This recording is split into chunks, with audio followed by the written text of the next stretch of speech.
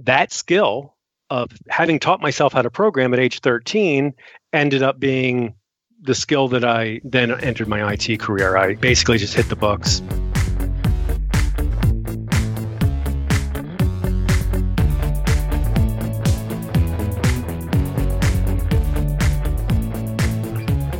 Welcome to The FI Show, where you'll get a behind-the-scenes look into financial independence. Here's your host, Cody and Justin.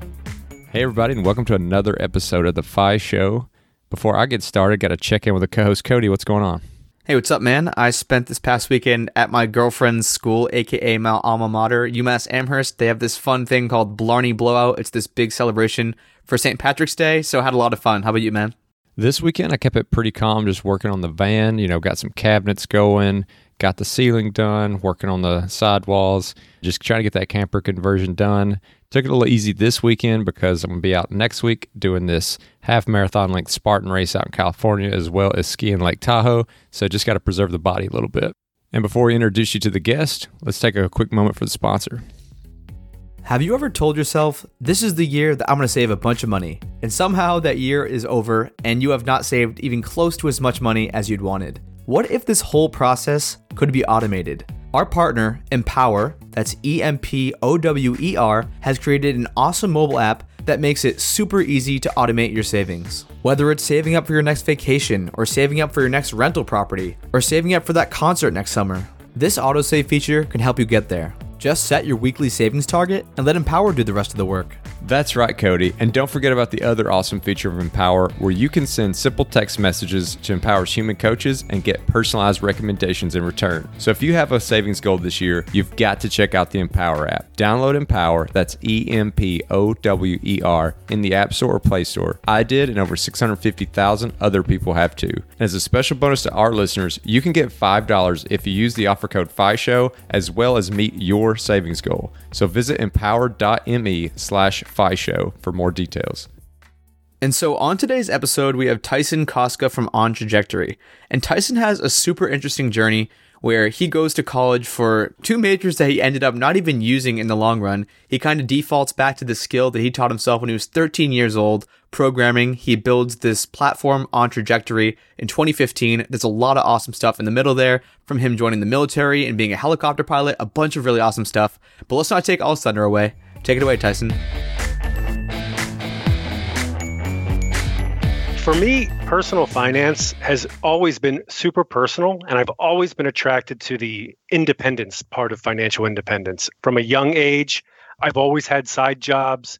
I had a snowball stand when I was 13 years old and sold snowballs all summer. And then that winter, my mom, who happened to be a waitress at a steakhouse in our town, got me a job as a dishwasher. So I was the only 8th grade dishwasher that I knew, staying up till 1 a.m. on the weekends for a couple of bucks, just so I could have my own, money. So it's been ingrained in me that I want to be the destiny of my spending. If I want to buy something, I want to be able to buy it, not be dependent on somebody else.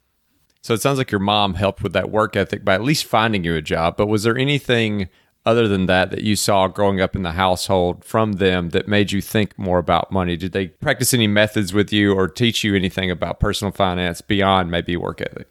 Nope. Yeah, it was, my parents lived pretty much, I want to say, paycheck to paycheck. My dad was a police officer. My mom was a waitress.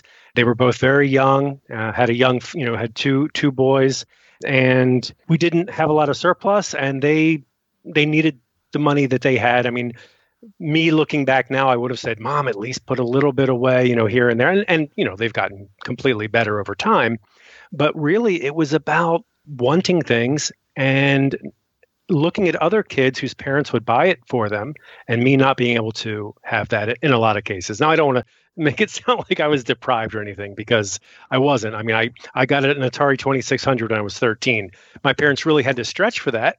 That was a big deal in our household. But if I wanted a game for it, then I had to buy it. Love that. So continuing, you're 14 years old, you're a dishwasher. What does the rest of high school look like? You seem like someone who really didn't want to struggle with money at all. Going into thinking about your adult life, your first career, what you're going to do, were you just going for the money straight away, or what was the game plan there? Well, in high school, so I come from a place where I mentioned it a moment ago. A lot of the kids were going to whatever schools they wanted to go, out of state, living, on campus, and kind of, what the typical American, I guess, situation looks like. My mom said, if you go locally and stay at home, I'll pay for half your college. And I was like, man, that is not what I want to do. So I ended up joining the Army and getting the GI Bill and working. Now, luckily, I had a great job in the military. I was a helicopter pilot, so I wasn't really. I had a lot of fun, but in the end, I went to college pretty much as an adult. I was 23 years old by the time I started college, and had a lot of life experience behind me. So the game plan then initially was just find a way to go to college and have the college experience that I wanted. The really ironic thing is that game plan of getting that college experience, I ended up missing home so much. I was in the military back in the early 90s during the first Gulf War. I ended up in Saudi Arabia and in Iraq and missing home. I got so homesick. When I finally got out of the military and I came back, you know what I ended up doing? Going to that same local college that my mom wanted me to go to, living in the basement and working part-time jobs around where I lived. So I ended up doing the exact same thing, but that's what plans are all about. I went through a real shift in perspective. That was the time, in the FI community, we always talk about the two real components. You can either make a lot of money and reach FI quicker, or you can cut down on your expenses and reach FI quicker. Of course, if you can do both, then you get there even faster. But those are two paths. The making money part, I had down early. It took me a while after the military and in college to really get to hey, let's cut down on the expenses. Let's get out of debt. Let's live a simpler life. Let's be happier with less. That came in my mid-20s when I was in college. So you go into the Army straight out of high school, kind of skipping college initially to go to that. What was that like being 18 years old and kind of thrust into a career like that does send you so far away from home at an early age, and especially as that ties into finances? It was, on the personal side, it obviously was difficult. It was hard, but it was so rewarding. It was a blast. It was, you do things that you have to dig deep to accomplish. What I will say from a personal finance standpoint, this was the point in my life where I made the absolute worst financial decisions. I was making more than I ever did or ever had. I was making more in some cases than other adults that I knew. And I just took every credit card that was offered to me. I maxed them all out. I had so many, like department store cards and just little, cards, and they were all maxed out. And I really got into trouble. I had a hard time paying my bills. And so, that was the point. That was the low point of my personal finance. I started becoming less independent, than I wanted to. And what brought me out of that habit, ironically, was not necessarily a conscious decision that I made, but the Gulf War started. I got sent to the desert in Iraq, and I couldn't spend money on anything. Okay, so you get back, you're 23 years old, you've just been serving the country for 4 years, seeing some probably super intense stuff, and you come back and then you get to start hitting the books and you got to start picking a major. What did you choose and why? Yeah, this is another situation where looking back, you go, that was not a very logical choice. The choice that I made, I was an English major because I started feeling like, as a helicopter pilot, you have to be very technical. You have to learn aerodynamics. You have to learn aviation medicine. You have to obviously learn how to fly. I mean, it's an extremely technical position. I sort of went the other direction. I became an English major, and I was about to graduate from college, and I decided to add a second major, philosophy. So I did a double major, English and philosophy. Absolutely makes no sense.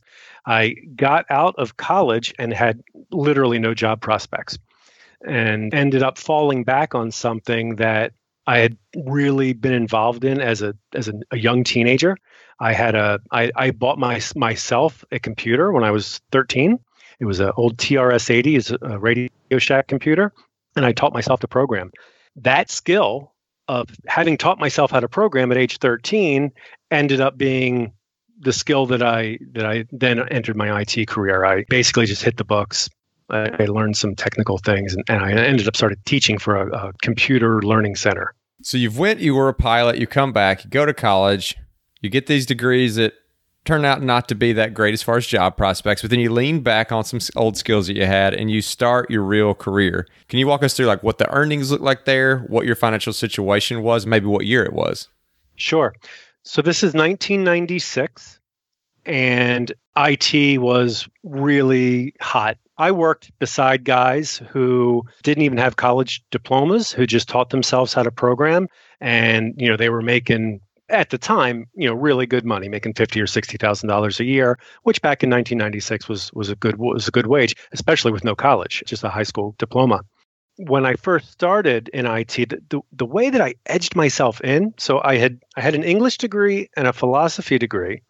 I had technical chops from knowing how to program. Actually, ironically, the programming language that I learned back when I was 13 was Microsoft Basic, and Visual Basic at that time was a really big programming language.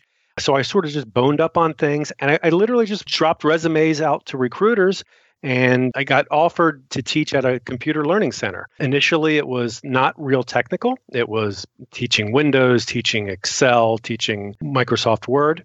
But as I was there, you could take free courses. So I took free courses, got the certification, and then literally 2 weeks later, I was teaching the courses. Yeah, it was what they call Microsoft Certified Systems Engineer. So we're talking about a LAN administrator, network administrator, those sorts of things. And how big of a pay bump was this from when you were serving in the military? Initially, not huge. So when I got out of the military, I was probably making mid-30s. I got out in 92. So mid-30s was not bad. And then obviously through college, I was working part-time and as a waiter and a bartender and catering. So that was, not a lot. My first teaching job for the Computer Learning Center, I remember, was $25,000.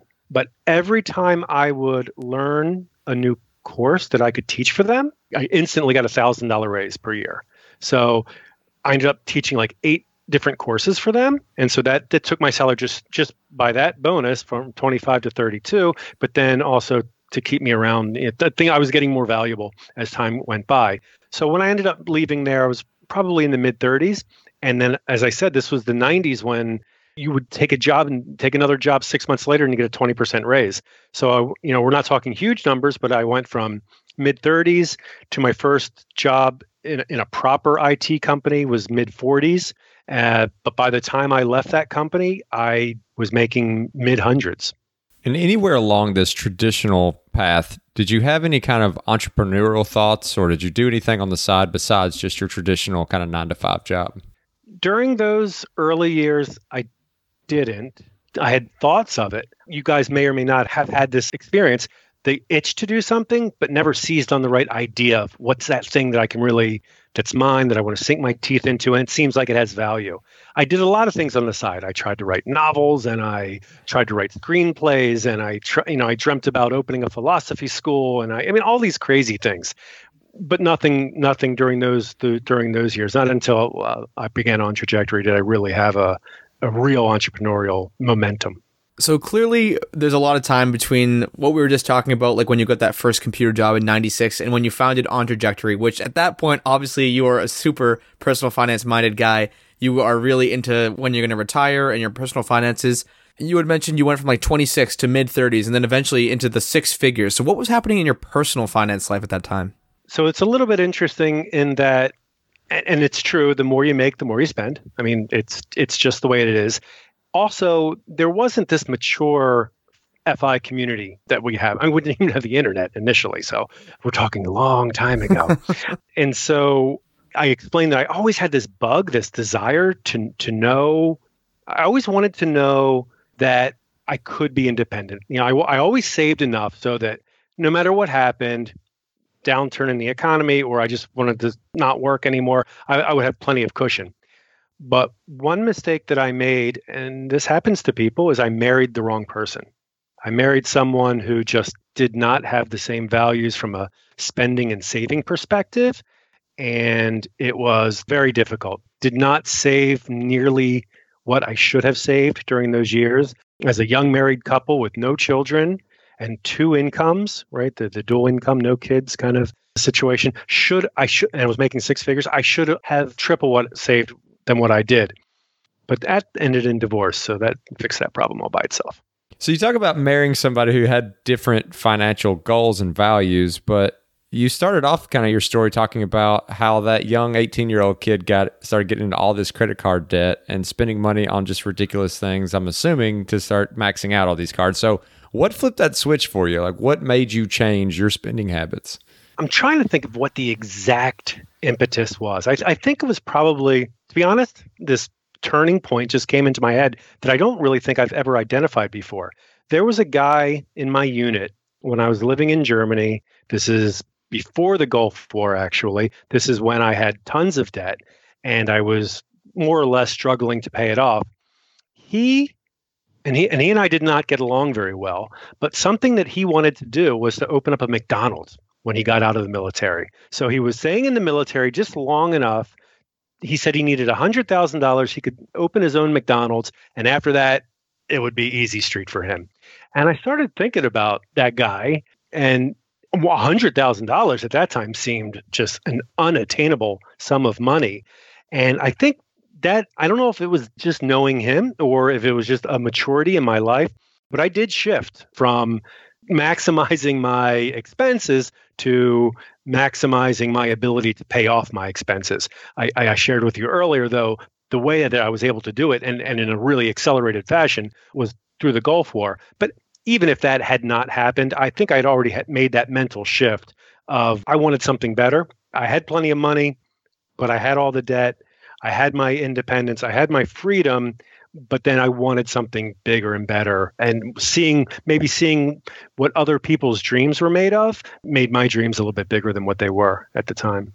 And even though, like you said, the quote unquote FI community didn't really exist, definitely not on an online presence, at least back then, what was your first foray or encounter with the FI community, saying like, wow, there's other people who are thinking just like me? It was actually when I was writing the prototype for OnTrajectory. The story of how that came to be has, so now we're talking about early 2010s. So we're talking a long time. We're talking 20 years from, where we were in the other story. First wife has come and gone. I've actually now remarried, and a woman that she and I go together perfectly. We have 2 children. We see eye to eye when it comes to the sort of things that we want to spend our money on. We're more about life experience than we are about, material things. So everything is working really well. We're living down in Baltimore. We have 1 car. We have a young child, a little girl named Mia. And one day, my wife walks into my office and says, "Honey, I'm pregnant. We're going to have another baby." And there was just something in that moment where I went from knowing that we were totally fine in our little row home in the city with 1 car to realizing I'm going to have to buy another house. If I buy another house, I want to have at least some kind of yard because I want my kids to be able to go outside and play in a tire swing. And if we're going to do that, I'm going to need a second car. It's just in that moment, I just realized I couldn't handle all the variables anymore. I didn't know, do I put money in the 529 plan or do I put more in the 401k? And if I put it over here, should I put it over, and it just all these variables swimming in my head. So I started making, this is very common in the FI community, these massive spreadsheets with, all these complexities. And so I started just looking for tools. My desire to find a tool that could handle what I wanted to do, to put what if scenarios and all that. It led me to just researching what's out there. Of course, what's out there led me to forums, and forums led me to, oh, you got to read this, you got to read that. And from there, I was just hooked, and it was all over. So, I probably came to the community big in early 2010s. So it was still a fairly young situation at that point.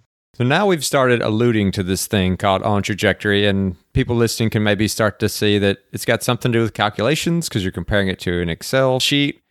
But give us just a quick breakdown of what OnTrajectory is, what it is trying to solve before we get too deep into your story. Sure. I mean, OnTrajectory is a tool that lets you build a 30, 40, 50-year financial plan that is unique to you, your situation, and you can play with the numbers and run different scenarios. If I buy a car versus a motorcycle, what does that literally do 30 years in the future? It really helps you get down into the weeds with your long-term financial plan. That's basically what it is. And so obviously at this point, you saw this gap in the market. There wasn't another tool out there, or you wouldn't have gone out and built OnTrajectory. What were the exact problems that you were trying to solve by creating this tool, and then how has it evolved since then? OnTrajectory's main purpose is to tell me exactly when I can, or I shouldn't say exactly when I can retire, because as we know, retirement doesn't really mean any specific thing. Like a lot of other folks, I like to talk about financial independence versus, what does retirement mean? But what OnTrajectory at its core, it lets me personally, Ty Koska, know exactly when I can make certain decisions. Can my wife take off a year for our first child or a second child or a third child, or what any sort of things that I can imagine in the future, my financial future. But it just so happens that in order to answer that question, it can answer the same question for anyone else. And so that's the way I like to think of it, is no matter how small the audience gets that use OnTrajectory, at least I'll be using it. And that's why I built it. It just so happens that, I feel like a lot of other people can and should benefit from having a financial plan. So I make it available as reasonably as I, possibly can. And it seems like this tool is obviously meant for just individuals who are, want to put their own plan into it. But I guess I could also see people who are maybe wanting to get into financial coaching, or they're working with other people, could use this to supplement, so they don't have to sit down and crunch all these numbers for somebody. They can input someone else's numbers into it. Do you market towards those people as well? When we first launched, we were all about just solving the problem you decided, an individual person. But over time, what's happened is people have asked us, they've literally come to us and said, hey, I want to recommend this to my financial advisor so that we can work together. Do you have a way to collaborate? And so about a year and a half ago, we launched what we call the Pro Portal. So if you are a money coach or a financial advisor, then you can manage a book of clients. Everyone gets the same tool, but it's made so that they can use it for a bunch of folks. What's really interesting, in the end of last year, in December, two really big things happened. Actually, three really big things happened. One, we added our first sizable advisory firm. So there's a advisory firm in Pennsylvania. They have 5 professional financial advisors, and they use us as their tool to service their clients. In that same month, in December of last year, I had a firefighter from the North Metro Fire District reach out to me. He's on the board that manages employee benefits, and they purchased OnTrajectory for all 180 employees of the fire district. So all the firefighters and the paramedics and even the office workers, they get OnTrajectory. And then we also have a partnership with the Choose FI folks. They've got some courses they're putting together, and they're using OnTrajectory as a learning platform to teach certain financial independence concepts, like the 4% rule, or certain the lessons of compound interest can demonstrate that. So what I really think is interesting is this tool that I built just for myself is flexible enough that professional financial advisors can use it. It is easy enough that firefighters in Colorado can use it, and it's applicable enough that it can be used as a learning platform. Definitely not here to just talk about OnTrajectory, but it is fun to see that something can be that useful through such a wide array of people. Well, the main reason that we have heard of you before, I've heard you on multiple podcasts, is because of OnTrajectory. So I definitely want to dig a bit more. So for people who have not tried it out, and we're definitely encouraging people to try it out, I know is it a 14-day free trial, Ty? Yep, it's a 14-day trial. Yep. So for someone who has not seen it before, so some tools that come to mind, like on a personal capital, like the main screen, you're seeing your net worth and you're seeing all your accounts. On like a Mint, you're seeing all your transactions. What does that main page of OnTrajectory look like? That main page is a big, beautiful graph of where you are right now until when you die. So it's a little bit morbid, and it's usually an arc. It's usually like a projectile trajectory. Some people's are different. I see lots of different people's trajectories. So the main interface is literally just that huge graph. And why it's like that is all the other tools that I used when I was trying to find a tool to use, they would make you fill out like 20 different pages of data and then show you a little graph at the end. But I wanted to see I wanted to see dips, and I wanted to see crests, and I wanted to make sure it felt right, because we're visual animals. No one has ever said, I'm not a visual person. Everybody's a visual person. They all want to see the result. And in financial planning, I wanted to see, is that trend line, does that make sense? Or is there a dip someplace where it shouldn't be? When you're just dealing with numbers and you're inputting numbers, it's really hard to see those discrepancies or get a feel for your path. So that's why the chart is so huge. And then below it, you enter your income streams, your expense streams, and your account setup. So just like Mint or Personal Capital, you'll set up your accounts, potentially set up a budget and your expenses. Things that you can't do, in Mint is project your income for the next 20 years or project taking off a year and hitchhiking across the United States. Having the ability to really get nitty and gritty down on one's plans in the future. So it's 30, 40, 50 years ahead of you. Now, obviously, when you first start, the younger you are, the less you can trust the number. But what we do is we urge you to come in and update your progress, however often you want to do it. And then you actually start to see two lines. You see an orange line, which is your trajectory. And then you see a green line, which is, am I achieving my trajectory? Am I achieving the results that I set out to achieve? And guess what? Sometimes you wildly underestimate your ability. Sometimes you overestimate. Sometimes the market is up, sometimes the market down. So what you generally see is a squiggly line over top a straighter line. And then you just make adjustments to that straighter line over time and say, oh, well, I can save a little bit more. Or you find yourself making adjustments based on the markets, kind of getting out of whack. Again, one of the really good things is that it's meant to be a living, breathing model so that you can iron out those differences. As the model updates and you see the trajectory and you see kind of your progress and how it's changing, is there also, as part of that trajectory, can you kind of dial through levels of confidence, I guess I should say? Can you say, like you got a 50-50 shot at making this, you got a 75% chance of making this? Does it go into that kind of detail? Yes, it goes into that kind of detail and a lot deeper. So I'm sure you guys are familiar with Monte Carlo and historical analysis. There are a lot of ways to slice and dice those kind of projections. So yeah, you can do both Monte Carlo and historical projections. Monte Carlo is a way to look at your financial future based on randomness. That randomness can either occur from historical data or it can be based on volatilities. So let's say, for example, that historically, since 1928, the stock market has made on average between 9 and 10%, over that time. But obviously, it's been way above that per year. It's been way below that per year. However, since 2000, the stock market has only gained about 5% per year, which is a pretty big chunk of time. And a lot of people believe that that is a more accurate measure of what the future is going to be like. So in OnTrajectory, depending on what you think or what you think is the right approach, if you want to use historical data, then you can randomize. Monte Carlo is pretty cool. The way that it works is you say it's the year 2020, the next year is 2021. We'll randomly pick a year from the past. It draws out 1945. It'll plug in all the results from 1945. Then the next year, it'll go into the past and say for 2022, we're going to use 1980. And and it just goes back and pulls these random, and it creates a run. And then it creates another run, and then it creates another run. And what you end up doing is you, based on history and based on how you've set up your accounts, your income and your spending, you get a result that shows your chance based on your situation of either running out of money or not running out of money. And so it's a percentage chance.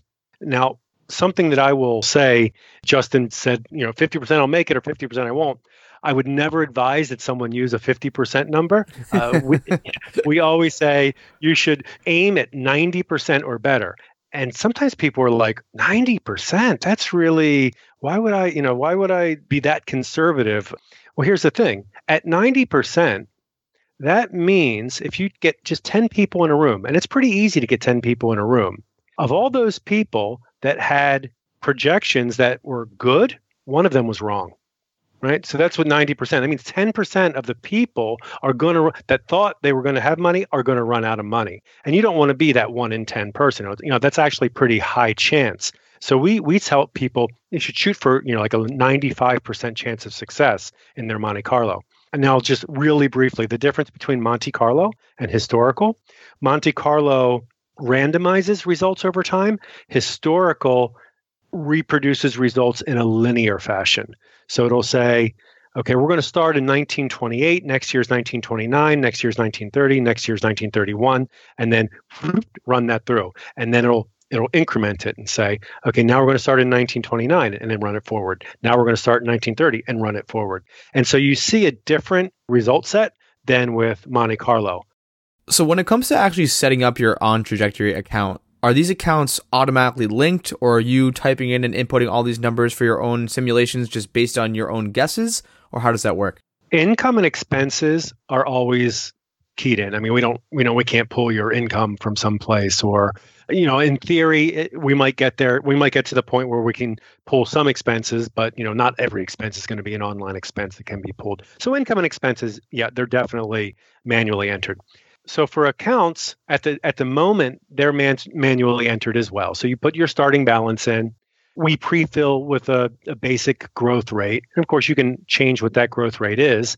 And then every so often, you come in and you just input your balance. Now, if you're a Mint user or a personal capital user, or most banks let you aggregate all your account information together. So you can either just drop that one number, that rolled up number, and we'll actually split it up among your accounts for you. Or if you want, you can go in and key it. However, we will be, by this spring, we will have an account aggregation feature, just like Mint, just like Personal Capital, where you can, put your username and password in, and a link will be made, and we can pull it automatically. I will say that we're not going to keep that username and password. We're using a third-party vendor, which is what everybody does. Nobody holds that. And so we're using a company called Plaid that'll help us integrate your accounts into your trajectory. And as users get set up in the system and they start inputting things and they start trying to think about more and more complex scenarios, do they have any kind of support they can lean on, whether it's like instructional videos, PDF walkthroughs? Yes, definitely. We have a series of tutorials on YouTube, which are slightly out of date from a UI perspective, but they're getting updated. All the information is correct. It's just we changed the screen around a little bit. And we also have, at current count, 15 different guides. Now, for some people, that's obviously way overkill. They're not going to want to read even one guide. But we also have people that are constantly requesting, enhancements to the guides. There's some people, they want to know every calculation and exactly how we derive each number. So yeah, there's plenty of resources in that regard. I will say that we also have what we call 24-hour support. And what that means is you can open up a window, you can type a question, you hit send, and we will get back to you usually with a complete answer to your question within 24 hours. But if we can't get an answer right away, we'll at least respond to you and let you know when we're going to get back to you. So this seems like a really cool product, and I think that's definitely something we wanted to highlight today was the actual product itself. But I'm curious from like a business perspective, what you've learned, how you've seen it grow, maybe things that you wish you would have known when you started. It's interesting. I've definitely learned lessons, mostly in misset expectations. When I first started OnTrajectory, because I personally wanted a tool like it so much, I was yearning for it. Obviously, I was yearning for it so much that I went ahead and built it. I thought once I built it, everyone else would say, "Oh, this is awesome. I've been waiting for this tool." I remember the night that I launched the beta, I went on to Reddit's Financial Independence Retire Early forum. I said, "Hey guys, I just finished, making this publicly available. I think everyone's going to love it. It's free. Just come use it. Let me know what you think." There were a couple of people that were like, "Oh, yeah, this is really cool." Mostly it was like, "Oh, this is stupid. Why don't you just use a spreadsheet?" Or, "Why don't you have this feature? Why don't you have that feature? Oh, it feels cheap." And I was like, "Oh man, these guys are rough. Internet is rough." Reddit users are vicious. Yeah, so that was a hard lesson because, and of course, here's the other thing. I mean, I wrote it, right? It came from what I wanted. I coded most. I mean, I do have partners, but I like the front end. I completely coded. So of course, I knew every nuance. I knew exactly how it worked. I didn't have guides when I first released it. I just kind of threw it out there. It was a lot harder to use, and so of course, I should have known that it wasn't just going to catch on fire. Although I did have hopes, but I will say that it has been a joy to have people over time ask for things, I work on things. I have a very strong building desire. I love to build things and sit back and look what I built and go, oh, I made that. Anytime I fix something in my house, I walk back to it and look at it like 4 or 5 times. I'm so proud of that I fixed something. So, OnTrajectory is kind of like that. I go back and I look at the features and go, oh, this is really cool. And then I get people writing in and saying that they like it or that they appreciate that they asked for something and I wrote it and then it's available to them. Now, as a result, we were free for like 2 years, but we did eventually have to start charging for 2 reasons. One, because there's more overhead and we had to outsource a lot of things that we had to pay for. But secondly, I love it so much that I want planning retirements to be my retirement, in a way.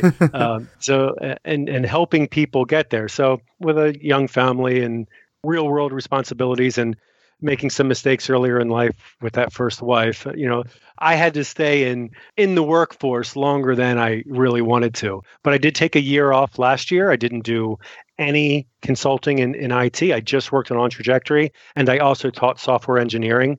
Ironically, I taught software engineering at that same college that I didn't want to go to, that I ended up going to, and now it's like a lifelong relationship with me. I'm friends with so many of the faculty and the staff over there, and I teach there, and it's Towson University. It's a great place if anyone's looking for a Maryland school to go to. Well, that is awesome, man. And Ty, I can tell that you are super involved with OnTrajectory. You're lighting up as you're talking about it, so I can tell you have put your heart and soul into this tool. Super cool. I've been using it and testing it out and highly encourage people to at least check out the 14-day free trial. But for people who want to get in touch with you, they maybe want to send you a quick note and ask you a question or just say what's up. Where's the best place for them to do that? So either write me directly, ty@ontrajectory.com, or questions@ontrajectory.com would be the easiest ways. And Ty, one question we always ask our guests is, what is one tangible tip you would give someone who's on this path to financial independence? I always give the same. I won't be very creative, unfortunately. I always give the same answer to this question. And that answer is just do something. Just don't say, oh, I'm so far behind or I'm not going to get there. Just do it. When you just put a little bit away and you see what happens, that builds on itself. It's just like, it's the compound interest of psychology, seeing that grow. But a close second to that would be at least make some sort of plan. When I first started making what would become later OnTrajectory, I found that making a long-term plan was super cathartic because I could stop worrying about how much am I saving, because I could see right there on the screen, at this age, I'm likely to have this amount. At this next age, I'm likely to have this amount. And I could see it all the way to age 90, because that's just the number that I plan to. And knowing, oh, this rate that I'm saving at right now is going to get me at this point at age 90, I could stop going, oh, I don't need to concentrate on every penny. I don't need to worry about this. I can give myself permission. I can give myself psychological freedom to spend on this or spend on that, as long as I'm doing these minimum things that I've already set out to do. That experience, I feel, is very, very zen. It's a touchstone. It really lets you live a mind that is more financially peaceful. Well, moving on to the last question, Ty, and this is definitely not Zen because this is the wild card question. And Justin's not ready, I'm not ready, so you are definitely not ready, but we're going to do this thing. You ready? I'm not ready. So we didn't really dig too deep into this, but when you went into the military, you said you racked up just an enormous amount of debt. You were maxing out credit cards left and right. What is the biggest regrettable purchase that you made? You look back and you're like, oh my God, I cannot believe I spent the money on that. Oh, I wish I had my photo album right now. I bought this gigantic wool coat, black and white interwoven threads. I looked like definitely a pimp from a 70s movie, and I just thought it was the coolest thing in the world. Such a good answer. Hundreds and hundreds of dollars. Oh, man. I'm really glad I asked that. And that was like the quickest answer to a wildcard question ever. Well, Ty, thank you so much for coming on the show, not only to give us your background, which was very interesting, but also to expose us to this tool that I know a lot of us have never heard of that could really help us gain some confidence in the decisions that we're trying to make for our future and for financial independence. Thanks, guys. And please keep up the good work. I love your show, and you're doing a great service to the community.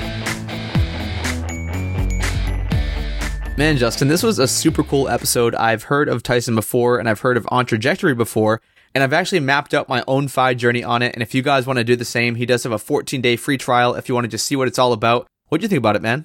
Yeah, I thought this story was just really interesting because, there is some ups and downs there. It's not just a clean cut, like, okay, understood finance, got a good degree, hit it from the get-go. He's joined the Army straight out of high school.